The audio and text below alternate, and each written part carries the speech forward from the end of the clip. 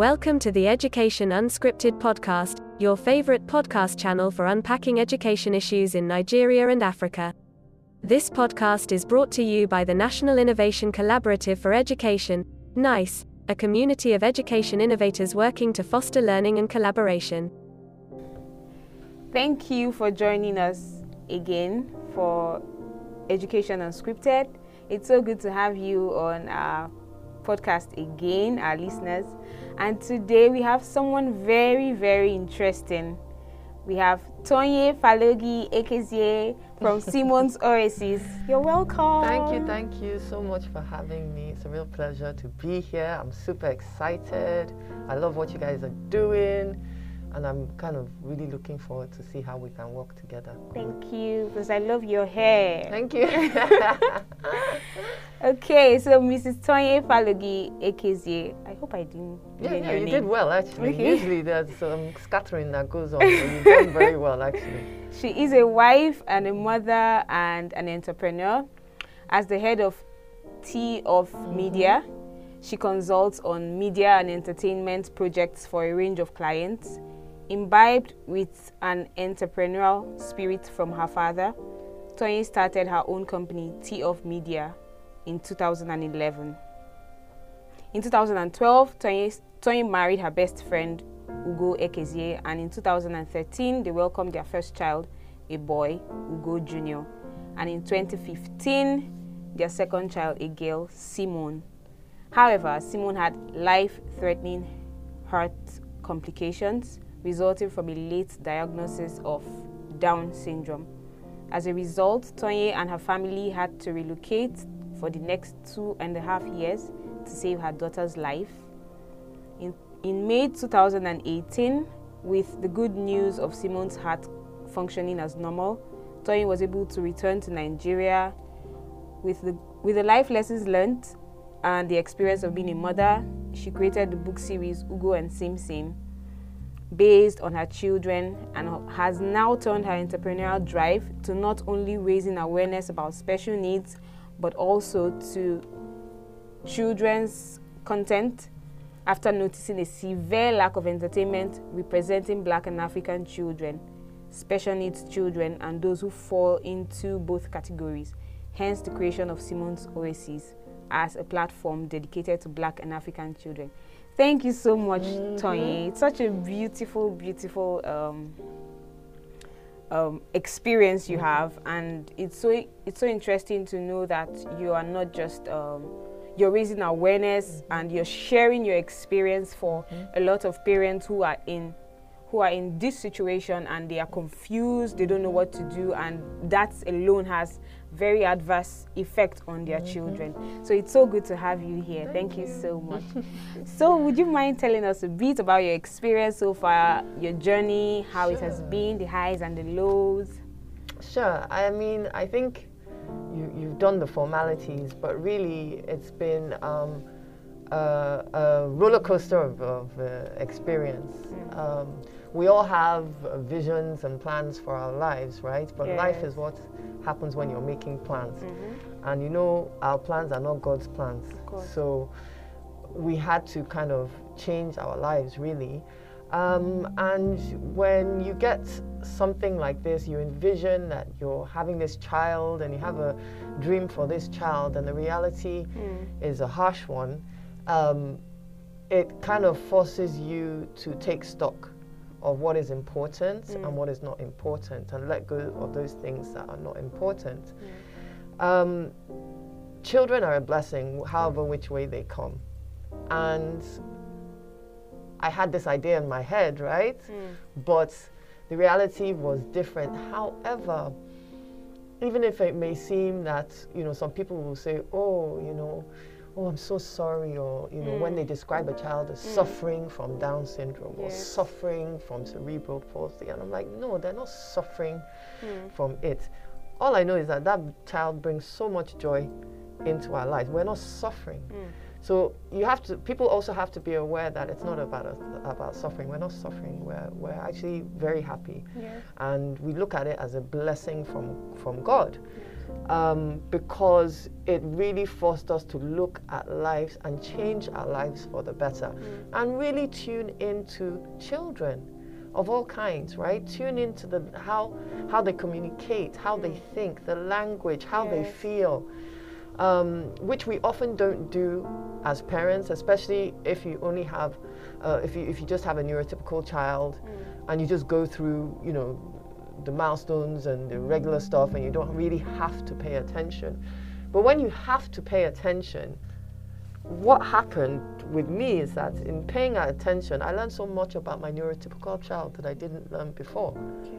I was able to help him far better than I was, because I was understanding how the brain of a child works, how they learn, how they feel. And so it's really been a blessing past the area of special needs. Yes. But it's not easy. But I would say, like, anybody who has a child, it's never easy. It's not easy anyway. So you just pick your heart, you know, you pick your pressure. Exactly. But you have a responsibility. You chose to have a child, you have a responsibility to that child to do the best you can for them. And for those with special needs, unfortunately, the problem isn't them. The problem is us. You know, we're hiding them away. We think, they're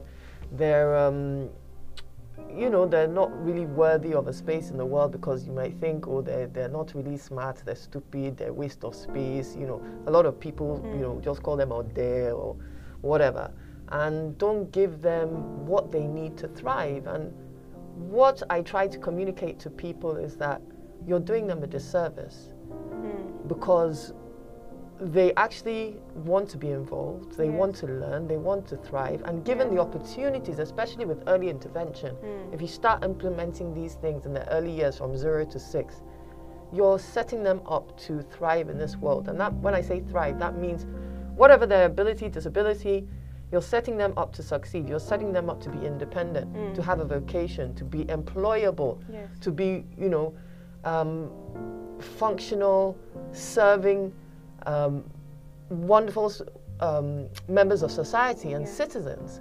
And when you find ones, you know, especially, for example, with Down syndrome that are employed, they thrive in their workplace. They bring joy and light to the workplace, but they love to work. Yes. So it's really important, I'd say, that we give them a chance. But the problem is us grown-ups, the parents, and so it's just trying to change the mindset. And I try and do that with exposing our lives, right? What it's like, good and the bad, raising a child with special needs, and also raising a black child as well. And it's not, you know, gravy every day. It's not steak every day, you know. But we share the problems and the worries. But then you realize that these are things that all parents share. So part of that is also letting people understand it's not a separation, right? You have all these categories: special needs, girl, boy, black, African, but you don't live your life separately. You know, from 10 to 11 we are black, from 11 to 12 we are girl, from 12 to 1 we are special needs. That's not how life is. Everything is intertwined. And so I try and, you know, make people understand it's all interwoven. You know, what you apply in one place actually spreads over to the other side, and that's what we do in sharing our lives. I'm not a typical one who's in front of the camera. I'm not a typical one who was talking or even I didn't have an Instagram account until, you know, we decided to do this Simone's Oasis. It didn't interest me because I'm not really that way inclined. I've been working in the industry for a long time. A lot of people don't know who I am. That's because you won't see me on red carpets. I'm not interested in any of that. My own was to get the work done, do it well, and move on to the next job, and to train others as well. So there's a lot of work to do, but I try and help as many people as I can, especially those on the new journey or those struggling in the space that they have. I talk to parents, I talk to kids, and hopefully lead by example. Thank you so much. This is absolutely interesting, because really nothing prepares a parent for this. Nothing. Absolutely nothing. So it's great to know that you found yourself here and you're doing everything you can, creating awareness for parents who are confused at this particular stage of their lives. So how does Down syndrome affect learning abilities in children? So, for those who don't know, Down syndrome is a genetic disorder. It's not a disease. It's not contagious. You know, if someone sneezes, you don't catch it. You know, it's nothing like that. What it is, it's something that happens during the embryonic growth. You know, with the chromosomes. So, every person, or most people, are born with 23 pairs of chromosomes. So that's 46 altogether. Someone with Down syndrome is born with 47 chromosomes, which means there's an extra chromosome on the 21st pair. The medical name is trisomy 21, hence the 21. And what that does, there's physical characteristics that often come with it. They might not have all of them, but you look at, they might have something called simian lines on the hands, and the index and the middle finger may be wider spaced than usual, and that also applies to the feet. Some have that, some don't. Low muscle tone. So you'll find that babies are often floppy because they have low muscle tone, and then they may have flat faces, thick necks, they might be slightly overweight, they might have almond-shaped eyes, flat nose, small ears, and small mouth but a large tongue, which is why you often find it like this, poking the tongues out. Small ear canals, and those kind of often the physical characteristics that come with that. On the internal side of the body, you know, often about 60% of babies born with Down syndrome have a heart condition, and that it's usually minor. It can be fixed with medication, some fixed with small surgery, but it can be also life-threatening, like Simone, my daughter's one, was. Then they often may have issues with endocrinology, so that's why you have the annual, test, thyroid, celiac test, because some have are sensitive to certain foods or have problems with digestion. And they usually have like poor eyesight and poor hearing, but again, not always. Again, Simone doesn't have. So it really depends, just like us. On the developmental side, they learn and they can learn very well. However, it just takes longer. So while, a normal child may take a few minutes to pick something, it might take, a few sessions for a child with Down syndrome to pick something up. So they get it, it just takes longer, which is why they're usually a couple of years behind their mates in developmentally. But that's why we do the early intervention, right? Knowing that they can learn and they can learn very well, but they will struggle with their gross motor skills. So it takes them longer to learn how to walk, jump, because of the low muscle tone. Then fine motor skills, it may take them longer to be able to learn how to feed themselves, hold the pencil, to learn how to write. Exactly. So that's why you have all these early speech therapy, occupational therapy, and physical therapy. So those address. So I said the speech therapy because often there's a speech delay as well, and the speech may not be very clear, and that's because again the low muscle tone around the mouth and the oral dyspraxia, things like that. So you actually just training their muscles, right? Like you would in a gym. You're training their muscles, you're getting their muscles stronger, gross, fine speech muscles, mouth muscles, to be able to get to the level where they can independently eat, independently write, read, jump, walk about, ride a bike. But it takes more effort than it would do with a neurotypical child. But they get there. Okay, that's very interesting to know. So, given your experience in this, what do you think the education system in Nigeria and educators can do to support children with Down syndrome? Well, I think taking it one step further back is that how can we support teachers? Before they can support those students in the classroom, especially as I think it's been put into law by Lagos State to have inclusive schools, etc. How do you support? Before you can support the child, you have to support the teacher. Of the child. Exactly, and teachers are struggling because of lack of resources, because of lack of training. It's not that they don't want these children in the classroom; haven't been trained how to approach them, or even be able to identify.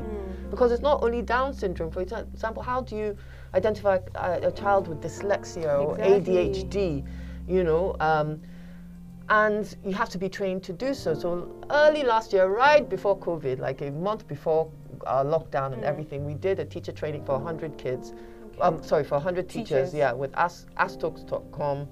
We collaborated with Cradle Lounge, Play Smart, Novelova Gradani, and we did a training, just to an awareness training on strategies for spotting children in the classroom, what to do, protocols in school. You know, do you go direct to parent, or is there a protocol in school? And then the things you can put in place to help those children. And it was very basic, but it was very successful. And we're hoping to be able to pick that up again if we can get a sponsor, as well as do an intro to applied behavioral analysis for parents and carers. So I'm hoping to be able to get some support, financial support, to be able to roll out some programs, not only for teachers, but for parents and carers as well, in just teaching them some basic strategies and understanding of how to work with kids with special needs, but also how to communicate with kids with special needs. Find that way in through communications, because, for example, with autism, communication is a big issue. So that's what I'm hoping for, because we have really good teachers, but unfortunately they just are kind of stifled in the environment that we are. Now, in terms of how to work with a child with Down syndrome or other special needs in the class, the first thing I say is not really about the strategies. The first thing I say is that, what's the environment of the classroom like? You know, what's the mood? What's the atmosphere? Are you a very kind of authoritarian, dictatorship of a teacher?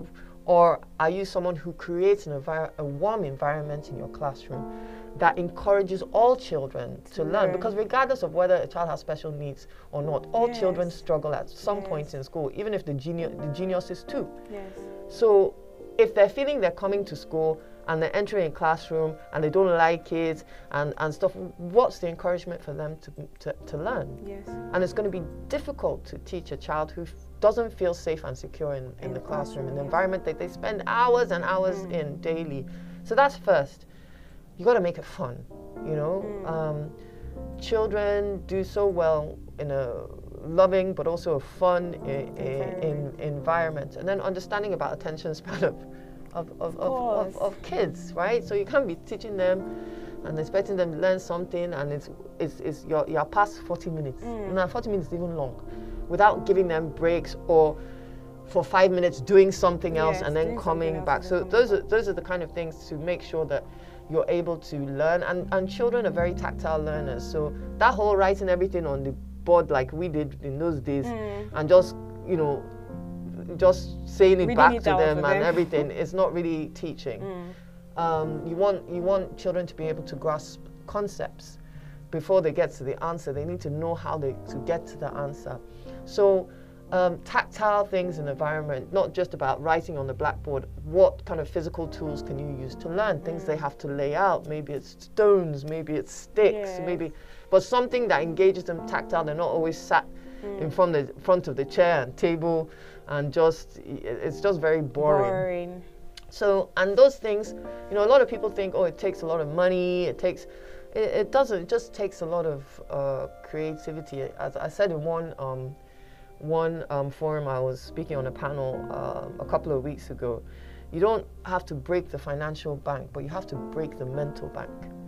And what I mean by that is that you have to think different. You have to get creative with the resources that you do have on hand.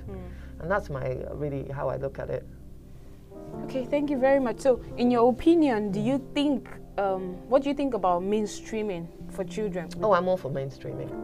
I'm very much all. There's a space for special needs schools, most definitely, especially those who, for example, with autism, and often with Down syndrome, there's often a dual diagnosis of Down syndrome and autism as well. So they kind of go hand in hand, which is why some of the strategies are similar. But I'm a 100% mainstream girl. But there is a space for special needs school, because there are those who are so extreme. But also there may be times you have a child with special needs in the mainstream school, but still needs some work done at the special needs center or school. So it's a balance. But if the child can be in the mainstream school, it is better because we don't live in a special needs world. Of course. Right? We live in a mainstream world. So they have to learn how to function with different people, socially interact, and be able to navigate that. And the best place to do that is at school. Yes. And a mainstream school. Okay, so what better ways can our classrooms be structured, to accommodate children with Down syndrome or children with special needs generally, and to offer them the best learning experience? Like you mentioned earlier, you talked about making the classroom fun such that children don't get bored. So what are the better ways do you think the classrooms can be structured to better accommodate children? Well, I think that in terms of the physical aspects, you have your setup where you sit down and stuff. But I love the way that Montessori is set up, the Montessori system, and I believe in Montessori all the way up to secondary school. Then you can go into mainstream school for the secondary school. However, most schools are only Montessori 5 and below for nursery, but they can still use some of those strategies from Montessori from age 6 up to the rest of junior school. So you have your typical classroom setup, fine, but have some stations for other things and know that a couple of times a day you're applying some of these learning stations in. Yes. Give the child with special needs responsibility in the classroom. They love that. Okay. So it's almost like they're mini teacher's assistant. You give them responsibility. Maybe they're the ones to set up lunch. Maybe they're the ones to hand out work. Yes. Things like that includes them and gives them a certain amount of authority with their peers, which means that their peers will look up to them. And when a child with special needs is in the classroom, it's not really about signaling them out, but you do have to make sure to be sensitive to their interactions in the classroom and to make sure the other children, if they're noticing stuff, to sensitize them. Some kids don't, they're just another child in class. My former school where my kids were at, I did a talk there, and it was for the elementary years. Both my kids were not in the elementary at that time. And I did a reading of my book, What is Down Syndrome? Then we talked about Down syndrome. And I said, do you know that in your year, because there were several of their classes, you have 3 fellow students with Down syndrome. They had no idea. Because they had been so integrated into the classroom, into the life of the school, and they had no idea. And I wouldn't point them out. It was hilarious, but it really was like, oh wow, amazing.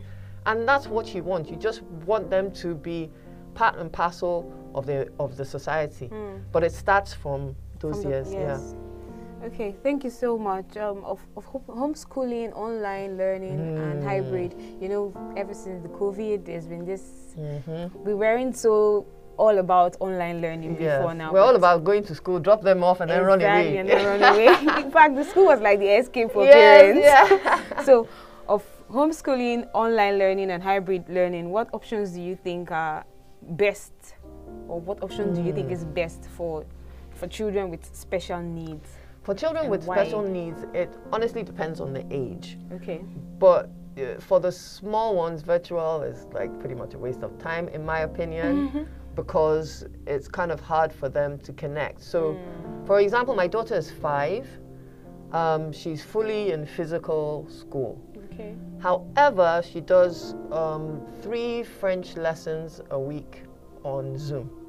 And she's able to sit and do that, but that's because she's been able to learn how to sit and pay attention in school.